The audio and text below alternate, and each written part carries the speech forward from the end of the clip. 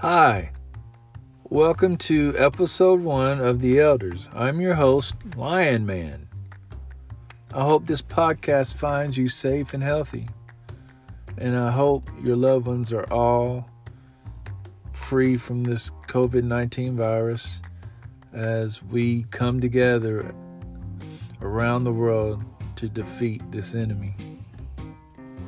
I want to give you some background into my life and how it has been affected by the band Kiss. You might be saying, well, what makes this podcast any different than any other Kiss podcast? As we all know, there's hundreds of Kiss podcasts and some really, really good ones. Like Shout It Out Loudcast, The Kiss Room, to name a couple. So many other ones. My spin is I want to get every view that there is about this band. I want people who love them to voice their opinion. I want people that hate them to voice their opinion. I have a lot of friends that at one time were huge, absolutely huge Kiss fans, and now they can't stand them. They won't even listen to one song by them. I want their views on the band. I want people who've never liked them to talk about why they've never liked them. So my take or my spin on this podcast would be, I welcome all views, I want all views, and I want all views to be heard and respected. You don't have to agree with each other. We can agree to disagree without being disagreeable. Little info on me in this episode 1, and from there we'll start interviewing people, future episodes, to get their takes. My background, I'm a child of the 70s. I grew up with my parents' music, which was mainly Elvis and the Beatles, which I still love to this day. The Beatles are actually my favorite band. The Kiss was my favorite band as a youth, in many ways a gateway band to many other artists. I discovered Kiss as a young child in 1977 when I got the album Rock and Roll Over, and that artwork on the cover of that album is so iconic, and it's just so memorable. Even to this day, still remains one of the greatest covers in rock and roll history. And as soon as I put the needle on the turntable, as it was in the 70s, and I heard the first few chords, I was hooked. And turns out I'd be hooked for most of my adult life. My parents, growing up, my parents hated Kiss. And that made me like them even more, because kids like things that their parents don't like. And rock and roll is supposed to be dangerous. And if your parents like something, then it's no longer dangerous. Good example, when I got older in the 80s, junior high, we were driving down the road in my mom's car, and Bon Jovi's new album, Slippery When Wet, was out, and they were playing Living on a Prayer. And I had heard that song several times before, and I really liked it. And as we're driving down the street, I heard my mom start singing the lyrics, and I immediately got weirded out, and I no longer liked Bon Jovi, because I'm like, well, if my mom's singing this song, how dangerous and how rock and roll could actually be. So that was the end of my love affair with Bon Jovi, to say the least. Growing up in the 70s, most of the kids in elementary school were huge Kiss fans. I remember bringing albums and merchandise to school to show my friends, and my friends would do the same. We would often trade albums, Kiss albums, like baseball cards. I remember trading my Love Gun for Dynasty when Dynasty first came out, and the kid who traded with me, he had this smirk on his face like, I just got one over on this guy. But to be honest, I love Dynasty just as much as I do Love Gun. And they're both great albums in their own way. I even like the 2 disco songs, I Was Made for Loving You and Sure Know Something. You know, those were the songs that turned most of the hardcore fans off. I actually like those songs. And the rest of the album I thought was really solid, especially what Ace contributed to that album. I would often, as a child, put ketchup in my mouth and spit it out all over the place and try to hurry and clean it up before my mom caught me, because I wanted to be Gene Simmons. Because we all know the back of the Alive 2 where it has that picture of Gene spitting blood, and that was just so cool to a kid in the 70s. When I got older, I would even put kerosene in my mouth, me and my friends, and blow onto a paper full of fire to get that fire effect that Gene did on stage. Excuse me. So, kids doing silly stuff, trying to imitate people that they looked up to. Same thing happens today, just in different ways. Kids will be kids. Another thing is whenever Kiss came on the radio or TV, it was such a huge moment in the 70s, because we didn't have YouTube. We didn't have all this access to go watch videos, and we didn't have Spotify where we could just pull up a song anytime we want and listen to whatever song we wanted. So whenever your favorite band would come on TV or the radio, it was huge. And this was even before MTV. So these were, I guess they used to call them promos, where they would send these videos out to television stations and radio stations. But, singing Kiss on the Paul Lynde Halloween special was huge. The Kiss Meets the Phantom of the Park, that was actually the second most watched show on TV that year, behind Roots, if I'm not mistaken. So they were huge, they were popular. Whenever we got a chance to see them as children, it would just, as they would say, make our days. Halloween, I always dressed up as Ace if I could, because he was my favorite member. And, I played all his solos on brooms and tennis rackets like thousands of other little boys in the 70s did. I collected the Kiss trading cards. I think Donruss, if I'm not mistaken, was the company that made these cards. I think they came out in 78. I could be mistaken about that. But I remember walking down to the store and buying my pack of Kiss cards and going home and spreading them out on the floor and seeing which ones I got, which ones were duplicates, trying to turn them over and complete the puzzle. I also look forward to going to the roller skating rink on Friday nights, because they had the Kiss pinball machine. So not only could I roller skate, but I could also play the pinball machine. So a lot of Kiss-related things to do as a child of the 70s. As the original lineup broke up and members quit or were replaced, the mystique of the band was gone, mainly due to a lot of pop music that they decided to put out, starting with that quote-unquote disco song, and an ill-fated attempt at being Pink Floyd by, even bringing in Bob Ezrin, who was the producer for The Wall, and also he had produced Destroyer. That brought in Bob Ezrin, and they wanted to do their quote-unquote concept album. So all this combined together, starting with the disco song I Was Made for Loving You, that started the snowball rolling down a hill, you could say. And The Elder was the proverbial straw that broke the camel's back. And you might be thinking, well, if you think this, then why did you name your podcast The Elder? Well, that's a good question. Well, it's because I actually like the album. It has several strong tracks and it's way better than most people will want to admit. It's just not what you would call a quote-unquote Kiss album. It doesn't mean it's a bad album. In fact, the lyrics the song lyrics on that album is the best in their career. They had ghostwriters and also people like Lou Reed that wrote lyrics for the songs.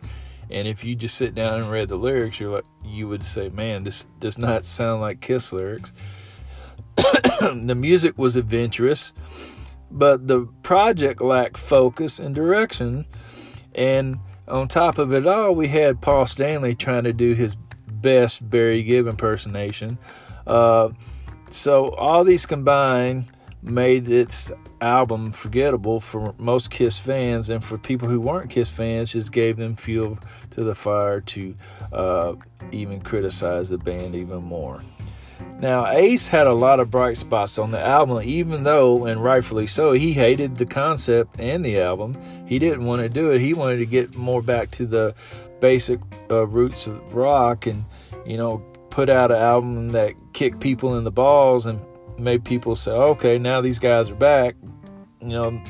They've quit trying to be the Bee Gees and they want to be more like Sabbath. But he was outvoted because by this time Peter was no longer in the band, and Eric Carr, the new drummer, he was going to do whatever Paul and Gene told him to.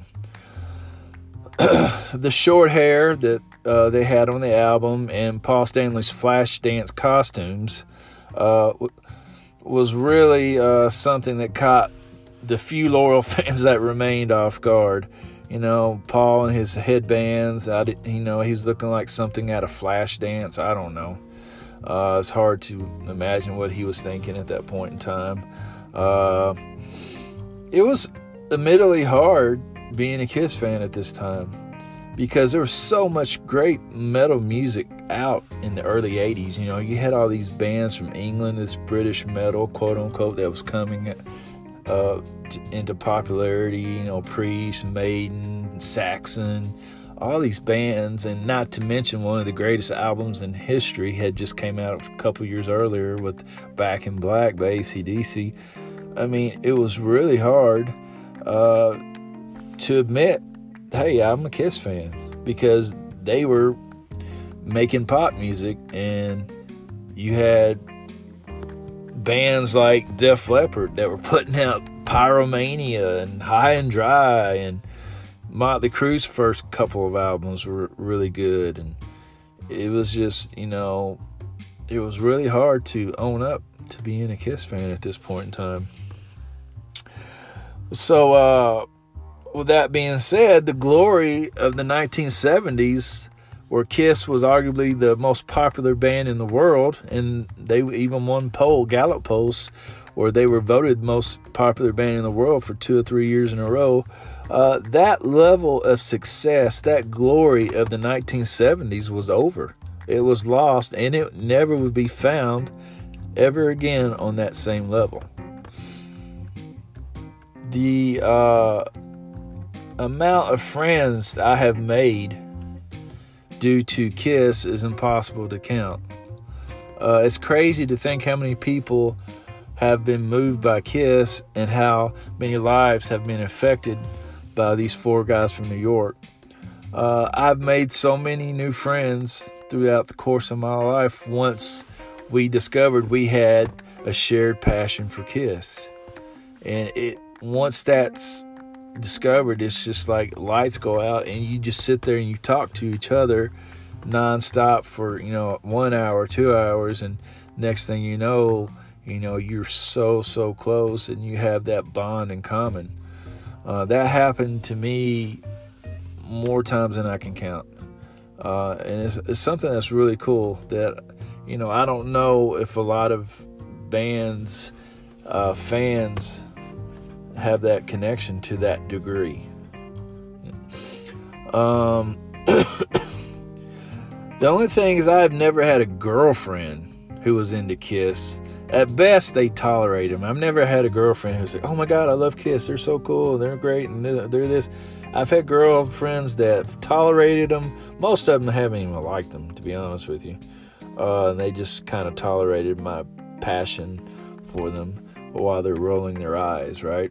I followed Kiss through the 80s and 90s, becoming a fan of Eric Carr and Bruce Kulick. However, the albums were mediocre at best, usually containing 3 to 4 good or tolerable songs, with the rest being filler. That I would happily fast forward, mind you.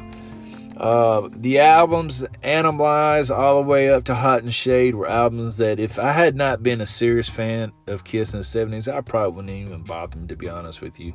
There were some good songs on them here or there, but nothing worthy of heavy rotation on my CD player, especially during the late 80s. The release of Revenge was a pleasant surprise due to the unapologetic heaviness and their back to basic, balls to the wall approach instead of trying to be Bon Jovi or Def Leppard. There's some songs that are on Hot in the Shade that I'm surprised that Def Leppard didn't sue the shit out of Kiss, because they was just blatant ripoffs. And that's not bad if you're Def Leppard. But, Kiss was around way before Def Leppard, and they shouldn't be trying to emulate anybody else. They should have been just trying to do their own thing. My opinion, Revenge is the last good Kiss album has done. I mean, there's some songs on Carnival, so there's a couple songs on Cycle Circus. There might be one or two songs on Sonic or Monster that are decent. But overall, those albums are beyond forgettable. They're just bland. They don't do nothing, at least for me. If I had to categorize myself, I would say I'm an Originals fan. I would say I tolerate the 80s and 90s, but I do not support the current lineup. It's my opinion. It doesn't make it right or wrong. It's just my choice. I find Paul to be very hypocritical about drug usage. I find Gene to be a bullshitter. Ace, like I said before, is my favorite member. But by his own admission, he was lazy and most of the time unfocused. Not to mention his boozing and love of alcohol. Peter seemed to be insecure and needed constant praise. And you might not think that's a big deal, but if you're around somebody all the time that's like that, you might kind of start getting annoyed with that person. That being said, those four guys made great music together, and not in the sense that they wrote lyrics on the level as Lennon or McCartney, or had the musicianship of Rush or the vocals of Queen, but in the sense that when these four guys plugged in, they made catchy, energetic music with three quality singers, and Ace, who could talk, sing, and tune. He's more of a talker than he is a singer. But, Gene, Paul, and Peter have really good voices. And, some people argue Peter had the best voice out of all of them. And I think Gene's actually said that in a couple of interviews. I think Paul's underrated. I think Paul never got his true due as his lead singer. He got a lot of love for being a great frontman, which he is, but I also think that he had a lot of range as a vocal artist. Gene, he could sing. He sung in character. He sung as the demon, and when he did that, he did a good job. There's not many bands that have four guys that can sing and contribute on every album, so that made them very versatile. Of course, the Beatles were the first band that we think of where all four guys could sing and contribute to the albums in that way. Speaking of Ace, for me, he is the true sound behind the Originals. He saved so many songs that were lyrically sophomoric. Listen to the lyrics of Room Service. It sounds like a third grader wrote them. They're just terrible lyrics. Or he would save plotting songs that were just, didn't go anywhere. They were just plodding along, blah, blah, like Strange Ways. It's just a plodding song. Not that it's bad or indifferent. It's just plodding. And Ace would save these sophomoric or plodding songs with incredible solos that you could sing note for note like a chorus. His vibrato and his feel, was, so unique and inspired thousands of people to pick up the guitar from, as we all heard, Don Bagdero to Tom Morello. He wasn't a technical shredder like Eddie or Randy Rhoads, but he could play with feel, and he could say so much with playing so few notes, which is, harder than it seems. Think of someone like David Gilmour. David Gilmour has such feel in his playing. If you've never heard the solo to the Pink Floyd song Time, it will make the hair stand up on your arms. And he's not playing a million notes a second. He's not tapping and doing all this. He's just playing with feel. And it's so mesmerizing. And, it's kind of hard to say why is playing slow sometimes as hard as playing fast. It's just because you have to play how you feel. And a lot of players can play a million notes a minute, but they have problems with playing 4 notes with feeling. But Ace could do that. If you're not familiar, but Ace did pinch harmonic tapping before Eddie did. I'm not even putting Ace on the same level as Eddie Van Halen, because even though I love Ace, I'm not that crazy. But he did some stuff out there that most people don't even realize, or he doesn't get recognition for. And I'm not even saying he was the first one that did that, but he did do that before Eddie did. He did that a couple years before the first Van Halen album ever came out. Is he on the same level as Eddie? Well, hell no. How many people are? There's not many in the world that have ever been on the same level as Eddie. But Ace's style is unique, and you could tell within a few notes, hey, that's Ace Frehley on guitar. That's him playing. So to me, he was the sound behind the originals. Just my opinion, doesn't make it right or wrong. The podcast will talk to people from all walks of life and their relationship with Kiss as a band and how they've had an impact upon their lives. Good, bad, or indifferent. There's no on the fence. I want you to pick a side. I'm going to interview people that, hey, I love them. Hey, I hate them. Hey, I used to love them, but now I hate them. Hey, I only like the 80s, or I only like the current lineup, or I only like the originals. There's so many ways you can go with this band. And, there are a lot of great bands and music, throughout the 70s and 80s, but how many bands are more fun to talk about than Kiss? Probably none. You have all these great bands you could go through from the 60s, 70s, and 80s, but, there's one band that's constantly always in the news, always something happening, and they're fun to talk about. And that's, as much as I like the Eagles, they're boring.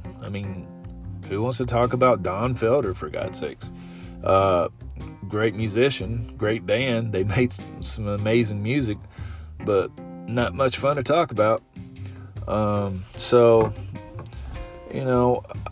I want people to feel like they have a platform to explain the way they feel. There's no right, wrong, or indifferent. It's just your opinion.